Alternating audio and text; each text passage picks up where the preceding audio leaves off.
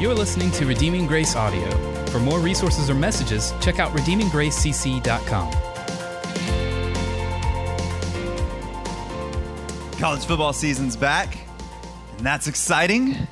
And over the course of this week, as games have been getting underway, I started thinking about some of my bucket list sporting experiences and some of the things that I would really like to be a part of live, but honestly, probably things that I'll never be a part of live because all these things feel kind of expensive and require a big financial investment, and I have a television. So unless someone gives me all these opportunities, they're probably not going to happen.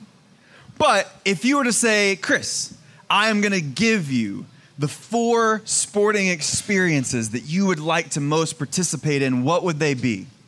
Well, the first is obvious, because I would need to travel to see the greatest sports institution that has ever been and ever will be, the Duke University men's basketball team. And I would have to go see them play the horrid, awful, trashy, cheating, garbage North Carolina Tar Heels live at the humble abode of Cameron Indoor Stadium. And I want to go so bad and see that game and just be right in the midst of it. The next thing I'd want to see is also college basketball related. This one, a little less particular on which game it is. But I would love to be in a game, not be in a game, I'm not going to be in the game, but at a game at Kansas University, at the University of Kansas. Because before every game, they pack out the stadium. Before every home game, they have this chant. And all the people in the stadium, thousands and thousands of people in this arena, just chant this monotone, rock, chalk, Jayhawk, KU.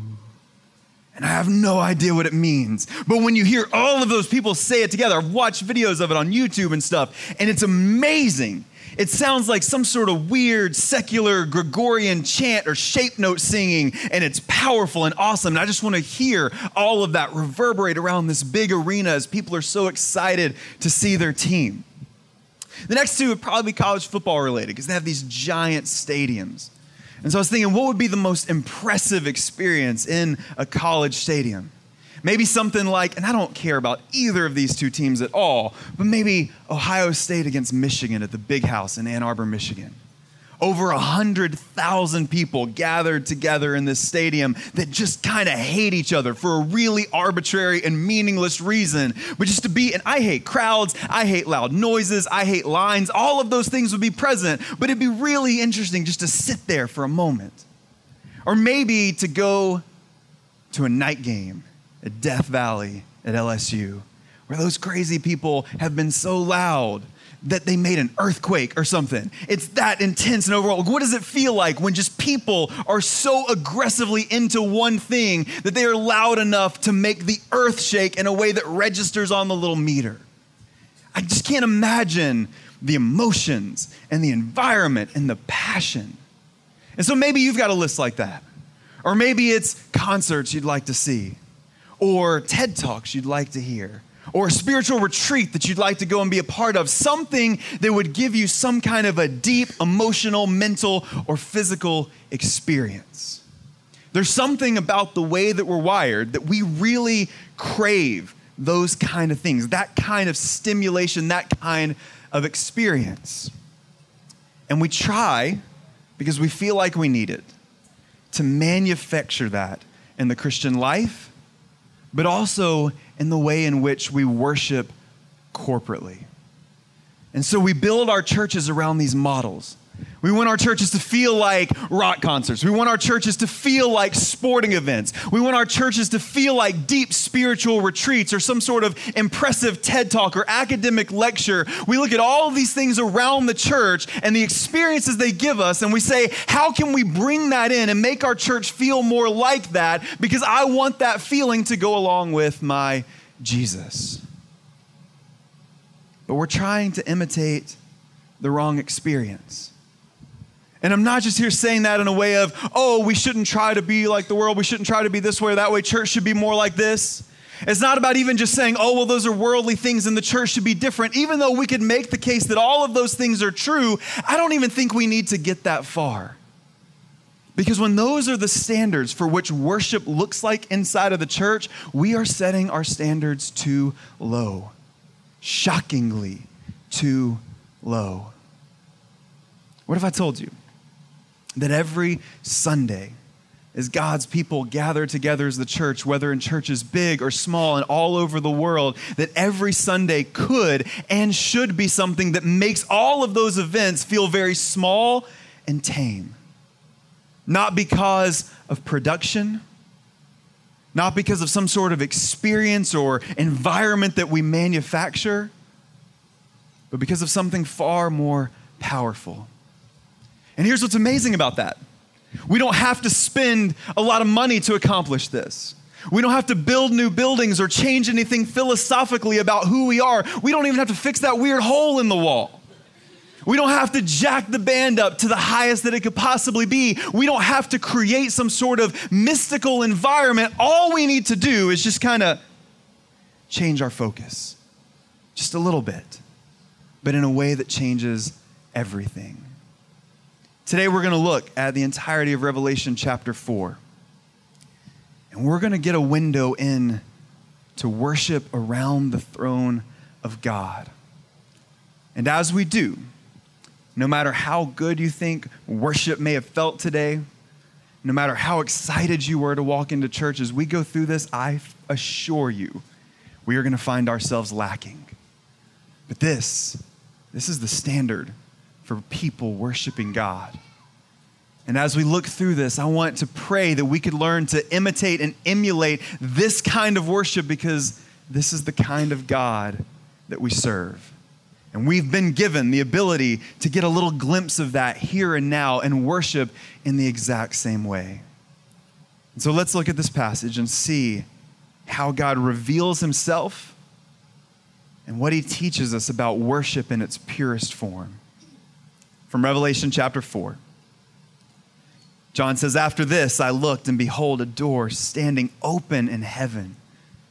And the first voice, which I had heard speaking to me like a trumpet, said, 'Come up here, and I'll show you what must take place after this.' At once I was in the Spirit, and behold, a throne stood in heaven, and one seated on the throne.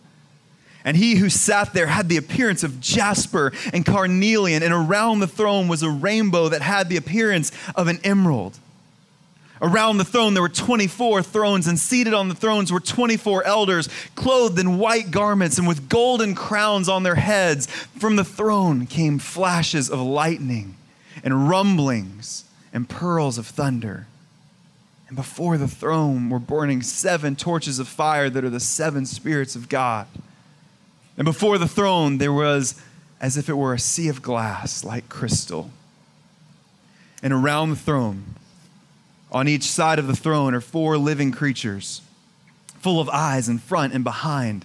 The first living creature like a lion, the second living creature like an ox, the third living creature like a man, and the fourth living creature like an eagle in flight. And the 4 living creatures, each of them with 6 wings, are full of eyes all around them and within, and day and night they never cease to say, 'Holy, holy, holy is the Lord God Almighty, who was and is to come.' And whenever the living creatures, giving glory and honor and thanks to him who is seated on the throne, who lives forever and ever, the 24 elders fall down before him who is seated on the throne and worship him who lives forever and ever. They cast their crowns before the throne, saying, 'Worthy are you, our Lord and God, to receive glory and honor and power, for you created all things, and by your will they existed and were created.' May God add his blessing and favor to the reading of his word. Thanks be to God for his word." Father God, you are so big, and you are so awesome and overwhelming in your nature and who you are. So God, I just pray that right now you forgive us of the times when we forget that, the times that we have made you so small, or the times that we've come together to worship and forgot about you completely. God, help us to look to this example of worship around your throne to recognize who you are as best we can, and then to see this beautiful worship and do our best to give you that same kind of glory and honor and praise, because as we just sang, your name is worthy. Hallelujah. And so, Father, speak to us through your word. And we ask all these things in the precious name of Jesus. Amen. What if, when you came in today, there was a window right here with blinds and curtains? In the beginning of the service, I was able to come over here and pull back the drapes and just crack open the blinds just a little bit. And then on the other side of that window is heaven. And you could see into the throne room of God. You could see into this heavenly realm, this place that we could only dream about and imagine. What do you think we would see? What do you think we would hear? How would you respond? How would you react? And while we may not have a window here this morning, we do have a door. And we have this vision given to John. And after all of these letters are given to all the different churches, John looks and he sees a door standing open. And I love, in the English Standard Version, they have an exclamation point at the end of this verse. And so it says, after this, I looked, and behold, a door standing open in heaven. And John is saying, oh my goodness, I'm getting a glimpse into something that I've never seen. I'm getting to see the throne room of God. And so he's welcomed closer. And this angel comes to God. This voice speaks over John saying, come up here and I'll show you what soon must take place after this. And so Jesus dictates these letters to the churches. This is what you need to do. This is what you're doing well. This is what you need to fix. This is what you need to change. And now we're moving into the portion of the book of Revelation that it's most well known for. Because John is about to receive this prophecy of what must take place after this. And so John is about to receive this overwhelming revelation and prophecy about some pretty major things. But that's not where this vision begins. This vision begins in a place even more important. But we have a tendency to read Revelation backwards. In fact, I would venture to say that very few of us just start at the beginning and read all the way through. When we approach Revelation, we're probably looking for something. Maybe something we've heard, maybe something we heard taught before, maybe a weird image or symbol that we really want to know more about. And so we dive in, maybe starting at verse 13. Or maybe starting at verse 18 and 19, maybe looking at chapter 20, 21, and 22. We skip around and we jump through a lot of times these introductory chapters and go straight to the good stuff, right? The stuff that's kind of weird, the stuff that's kind of shocking, the symbolism and the prophecies, trying to figure out if it ties into current events. And so we read Revelation backwards, geeking out on the prophecy and skipping over the one who gave it. And we just do this, I think, a lot with all of Scripture. We look to Scripture to find the things that intrigue us, the things that we think most directly apply to our lives, the verses that are life verses, the things that we can connect with, the things that we can resonate with, the places where we feel like we're going to find out more about me. But the Bible, first and foremost, is a book about God. It's God revealing himself to his people. And so that's where we have to start. But I think we're also in danger of getting our worship backwards as well. That even as we come together to sing and to worship God and to do all the things that we do on Sundays, we come into this room and we gather together thinking about maybe the kind of songs that we're going to sing.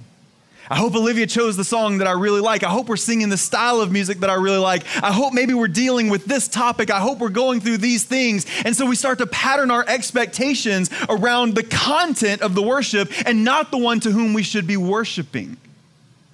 And so we end up, instead of worshiping God, we kind of just worship. But I think even on the days when we come in hungry and ready to worship God, the smallness of our theology is often reflected in our worship. We don't worship like we're worshiping the God of the universe. We worship like we're worshiping the man upstairs. some sort of spiritual grandfather off in the distance. And so maybe we need to feel like we come in prim and proper so that we don't offend him or so that he doesn't judge us. Maybe we feel like we need to come in dressed in our best or super casual because he's a really cool granddad. Or maybe we need to come in and put on our best show so that we impress him and grab his attention. But either way, we are giving our worship to a God who really isn't the one who is. So let's see who he really is. John gets this vision. It says, at once I was taken up in the Spirit. And so John is moved by the Holy Spirit and given these spiritual eyes to see what's going on inside of heaven, to see what's on the other side of that door. And the very first thing that John sees is a throne, and then one seated on that throne. And right there, we're met face to face with the fact that he's not just the man upstairs. He's not just a divine clockmaker who set the world in motion and keeps everything running. He's not just some sort of spiritual guru sitting on a spiritual mountain somewhere. What we have here is the picture of a king. And not just any king, but the King of Kings, the King of the cosmos, the one who keeps everything in motion and the one who reigns over every single thing that is and was and ever will be. And then John tries to start, and I emphasize the word tries here. He tries to start describing his image, what God looks like. He says, he who sat there had the appearance of jasper and carnelian, and around the throne was a rainbow that had the appearance of an emerald. John is seeing this thing that literally he can't find the words to describe. And so he's trying to write this down. He's like, I don't know, man. He kind of looks like sapphire and carnelian, and there's rainbows, and it's emerald, and it's something so big and so awesome and so overwhelming that he can't really find the words. It's kind of like this, but it's not like this because it's more and better than you could possibly ever imagine or comprehend. He says this king that's on his throne that is too beautiful and awesome to describe, his throne, it doesn't sit off in the distance, but it sits in the center. He says around the throne were 24 thrones, and seated on the thrones were 24 elders clothed in white garments and with golden crowns on their heads. And here we get this picture of the entirety of the people of God, the 12 tribes of Israel, the 12 apostles of Christ, all represented here, magnifying the people of God. He says they're surrounding the throne with their thrones. But then not only that, we see all of these angelic heavenly creatures surrounding the throne. And so the center of everything, the center of heaven is God.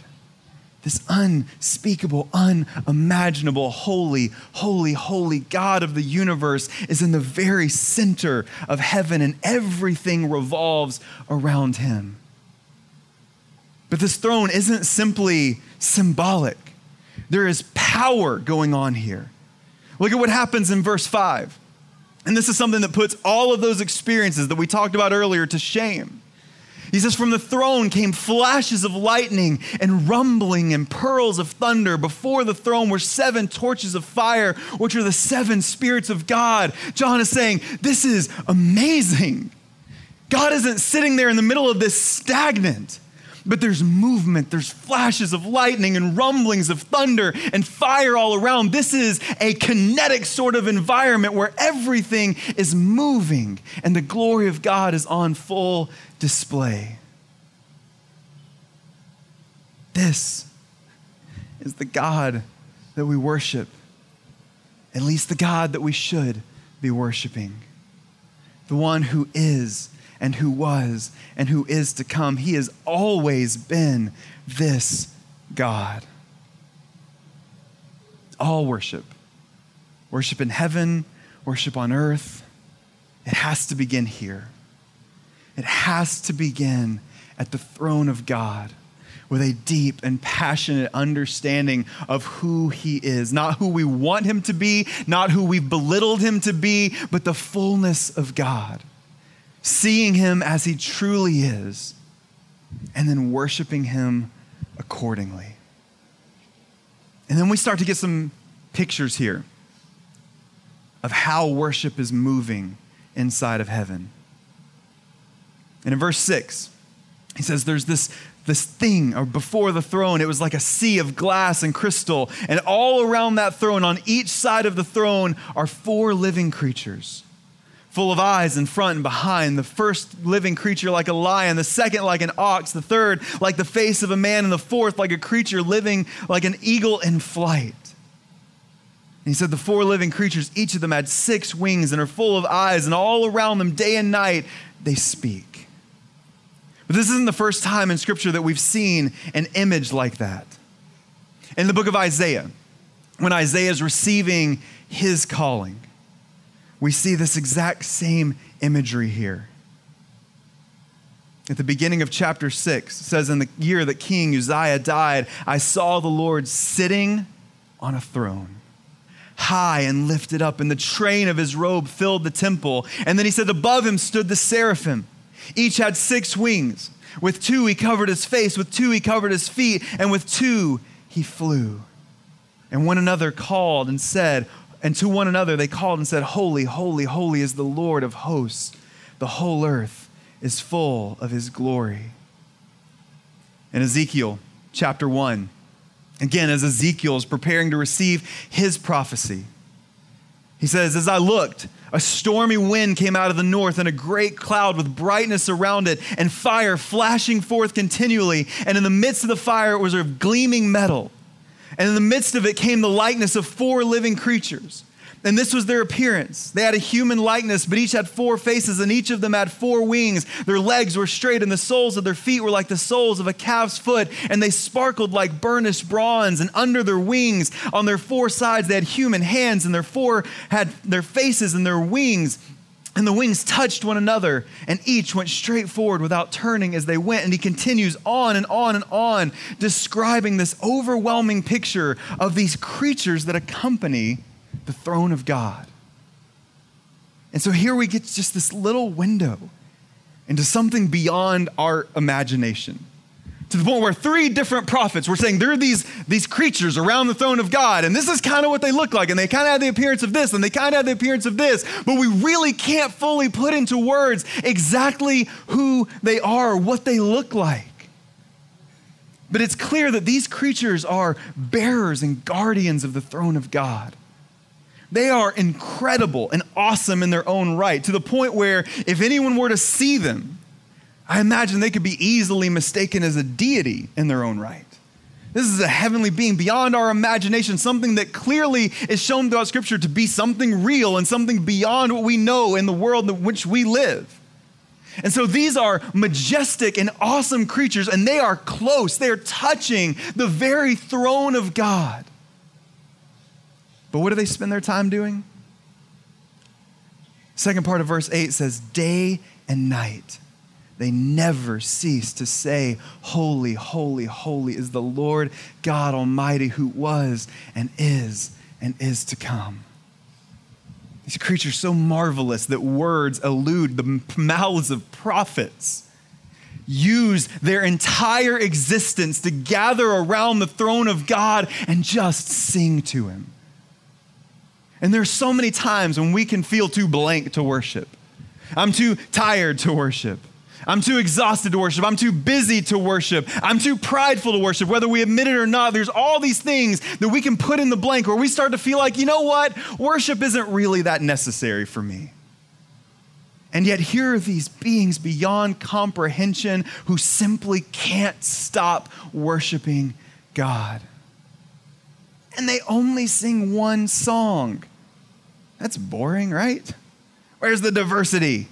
Where's the change in the beat? Where's the dynamics? Where's all the different things that we can sing about? They only have one song, and they just never cease to sing it. And as someone who lives with a 6-year-old and a 3-year-old, when you hear a song a few thousand times in a row without ceasing, it starts to get a little grating, but not for these creatures. Because these words that they have, they're all that they need. Say that God is holy, holy, holy. And he was, and he is to come. Nothing more than the holiness and the eternal nature of God is enough to move these creatures to sing for all of eternity. And their worship it has a ripple effect throughout heaven. Verse 9 says, whenever the living creatures give glory and honor and thanks to him who is seated on the throne, who lives forever and ever, the 24 elders fall down before him who's seated on the throne and worship him who lives forever and ever. And they cast their crowns on the throne, saying, worthy are you, our Lord and God, to receive glory and honor and power, for you created all things, and by your will they existed and were created. And so worship begins around the throne, but it doesn't end there. And it blasts out like some sort of spiritual nuclear bomb, affecting everyone else in heaven. And they fall down and they worship God and they begin to sing, again, these same characteristics.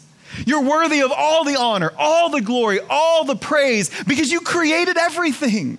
You are the first and you will be the last. Everything was created by you, and it's by your will they existed. And so because of that, we just can't stop singing. We love you and we praise you for that. Again, their worship is centered around nothing more than who God is. And these weren't empty or passionless words, but quite the opposite. Says that these 24 elders that were around the throne, they fall down and worship God. They are so overwhelmed by the goodness and the glory of who he is that they couldn't even stand. And again, these are people that are listed as elders. They have white robes. They have golden crowns. They have status in and of themselves. And yet with their white robes on, they fall down to the ground and they take those crowns off and say, nope, only you are worthy of the honor and the praise and the glory. They poured out everything they had in worship to God because they realized that by comparison, they had nothing to offer him, and yet he gave them everything they could ever need. And so their response was, since you gave me everything, since you created me, since all I have comes from you, then I'm going to take it and I'm going to give it right back to you. And they laid it at the foot of the throne as an act of worship. That's how worship is done in heaven. Now let's look at earth. How do we suppose, if we opened a door for John into the year 2019, how would he describe worship in our churches each and every Sunday? Because again, we're so desperate. We have 2,000 years now of Christian worship, and then thousands of years before that of people worshiping God for who he is. And yet we're still constantly trying to look for all of these other influences that we can drag in. All these other places that we can say, that's a nice experience. Maybe we can add that. That's a great experience. Maybe we can add that. Where are the places that our worship is lacking? And where can we go outside of these walls to bring that in to maybe make our worship a little more complete and a little more exciting? But I wonder how often we come back to Revelation chapter 4 and say, that's going to be our influence. That's what we're going to look for when it comes to worshiping God. Because that's the kind of worship that happens at the throne of God and the fullness of the presence of God. And that's the kind of worship that we should long to participate in. That's the kind of worship that we should participate in. Because Revelation chapter 4 makes it very clear that God is the one who is and who was and who is to come. He's described, just in the passing verses in between the songs, he's described as the one who sits on the throne, who lives forever and ever. Again, he says he's seated on the throne and they worship him who lives forever and ever. And they glorify and honor him because all things were created through him and by him and for him. Because of him, all things exist. And so he is holy and awesome and eternally existent, which means the same God that these creatures worship in heaven, the same God that these elders cast their crowns down before his throne, that's the God that we are gathered here to worship today. There's no difference. They don't have any special access because remember, Paul tells us that Jesus, through his blood, has called us to come boldly before where? The throne of God. And so we have the calling and the expectation that we will see God to the best of our ability, the way that he's seen in heaven, on earth, and we'll worship him accordingly. And so now we have to ask a question. Are we worshiping God? Actually, let's back up. Do we know God? And then if we can say, yes, I'm starting to get that now. Are we worshiping God for who he is, for who he was, and for who he forever will be? Are we coming together each week in apathy? Are we coming in each week forgetting who God is and just doing this because it's part of our routine? Or are we coming in here looking for some kind of experience that feels like God, that feels like worship, that feels like Christianity, but is really just more distracted by all the things going on than focusing on the one to whom we owe all glory and honor and praise? I want you to close your eyes for a minute. And I want you, to the best of your ability, to imagine being in John's place. Imagine with all that you have, this thing that happens before John as he gets this window into heaven. This God who sits on his throne with the appearance like jasper and carnelian, and this rainbow around the throne like emerald, and all of these things taking place, the flashes of lightning, the rolls of thunder, all of these things just with the best that you have in your imagination. If that's what you got to see, if that's the God who was and is to come, what would you do? What would your posture look like? What would you say? How would you sing? How would you pray? How would you confess? You can open your eyes. Because the reality is you were in the presence of that God. Jesus tells us that wherever two or three are gathered in his name, that he is there with us also. We don't have to invite God here. This is his world. We just get to be a part of it. And so we are in the presence of God. And yes, we see through a mirror dimly.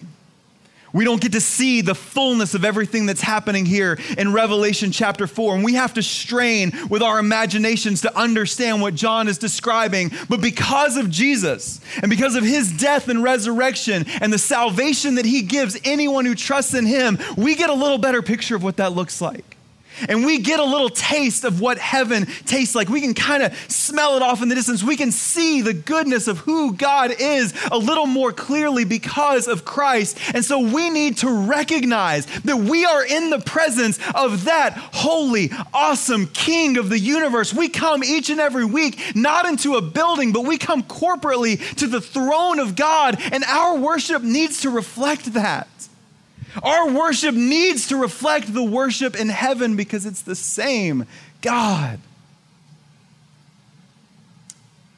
That's a hard thing to do because we have all these distractions and not all of them are bad.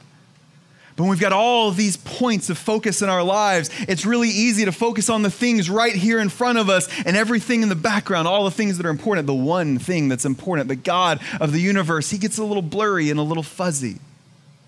And so we've got to take our spiritual lenses there and just tune them up each and every time that we gather together to be sure that we are focusing on God and God alone when we worship. But this means our worship needs to be constant. You can't come in to church on Sunday mornings empty-handed. It kind of sounds like I'm shaking you down for money. I mean, that's spiritually. I mean, we give, and that's part of our spiritual worship to God. But when it comes to worship, you can't come into church empty-handed. And that's part of the problem. Because we come to church looking for this experience that's going to fill up our worship meter so that we can use it Monday through Saturday. And then by the time the next Sunday comes around, we just claw our way back into church because we've exasperated everything that we have. And we just sit in the congregation and say, okay, fill me up so I can get through the rest of this week. But the life of a Christian is supposed to be a life of worship. That everything that we do, whether we're eating or drinking, all has to be done to the glory of God because he is and he was and he is to come. He's just as holy, holy, holy on Tuesday at 9 a.m. as he is on Sunday at 10:30, and our lives need to reflect that.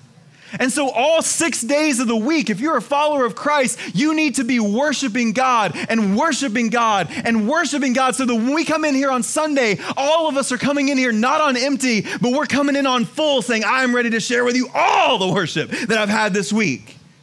I'm ready to come in together and just lift up the name of Christ together in fullness of his grace and his mercy.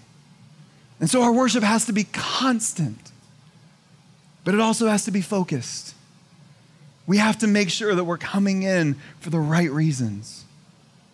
And if you need to, I would encourage you, before you even walk through these doors, just spend a moment in quiet prayer, saying, God, show me who you are. Give me a little glimpse of something. Take me in that spirit a little bit like you did with Paul, and help me see, help me understand a little bit more of who you are than I was before. Make sure you're spending that time in Scripture knowing who God is and having him reveal himself to you over and over and over again, so that we come in every single Sunday, we're dialed in. And we know we're going to love each other, we're going to care for each other, we're going to spend time together, but also we're all coming in with one focus. We are going to worship God and love him together as one. Our worship also needs to be sacrificial and humble, because a lot of times we can come in these doors clutching something. Maybe it's sin, maybe it's brokenness, maybe it's shame, maybe it's guilt, maybe it's pride. Maybe we walk through the door with a crown on our head saying, you know what, I'm here, you're welcome, God. I've given you my presence. I'm going to sing you some songs. But that's not how they worship in heaven. They took those crowns, they took all that they have, and they laid it directly at the foot of the cross, saying, everything I've got belongs to you, because without you, I'm nothing. And so our worship needs to be sacrificial. Coming in, opening up to God, saying, everything I have belongs to you, and I'm going to try to express that in the way I sing. I'm going to try to express that in the way that I pray, in the way that I confess, in the way that I hear your word, in the way that I love my neighbors as myself when we come together. I'm going to do all that I can to take whatever crowns I think I've earned this week, and I'm just going to give them back to you. And then our worship needs to be passionate. And I'm not asking you to do something that's not you, because God has given us all a distinct personality in who we are. And these things resonate in us differently, and sometimes they resonate in us differently from week to week. And so I'm not saying the only way that we can show we're passionate for God is if we all rush the stage and jump up and down and do a thing every week. But man, if God calls you to jump up and down, jump up and down. If that's what the message of the gospel and the goodness of God does, then do it. If it moves you to tears, then cry. If it moves you to shout in joy or sorrow, then do those things. If it moves you to just stand in silence and somberness of the overwhelming beauty of his grace and mercy, do it. But do it. And do it in passion, with a heart fixed and focused on worshiping him. I already mentioned what Jesus does for us. I believe it was in Ezekiel, when we see these creatures around God, they're covering him up. They're using their wings to cover God. And Ezekiel's a story about God leaving the temple and separating himself from his people. They're not covering him here. Because of Jesus, we have been given access into the Holy of Holies, into the presence of the Almighty God, and we can come boldly before the throne of grace. And that's not just in prayer, that is in worship and adoration and honoring and glorifying his name. So let's come boldly and come worshiping. Because what if I told you we had a window? And there might be some blinds and curtains on the window, but we have the ability to take those curtains and pull them back, and to take those blinds and just crack them a little bit and open a window into heaven. Because we do. Each and every time we come together as a church, and it doesn't matter in a church of almost no one, in a church of thousands of people, every time God's people come together, we have the ability to crack open the veil and show just a little bit of heaven to anyone who's there to see it. And the reality is, the world has seen for far too long what earthly worship can look like. I think it's time we show them heavenly worship. So let's strive as a church for each and every Sunday to be a window into heaven. I don't know what that looks like. I can't draw you a picture of that. But if our worship is constant, if our worship is focused on God, if our worship is sacrificial and humble, if our worship is passionate in whatever way that looks like for each and every one of us week to week as we gather corporately and worship both together and independently, then we're going to see that glimpse of heaven. And I promise you, it's going to be better than anything that we could ever possibly manufacture on our own. And so let's worship on earth as it is in heaven.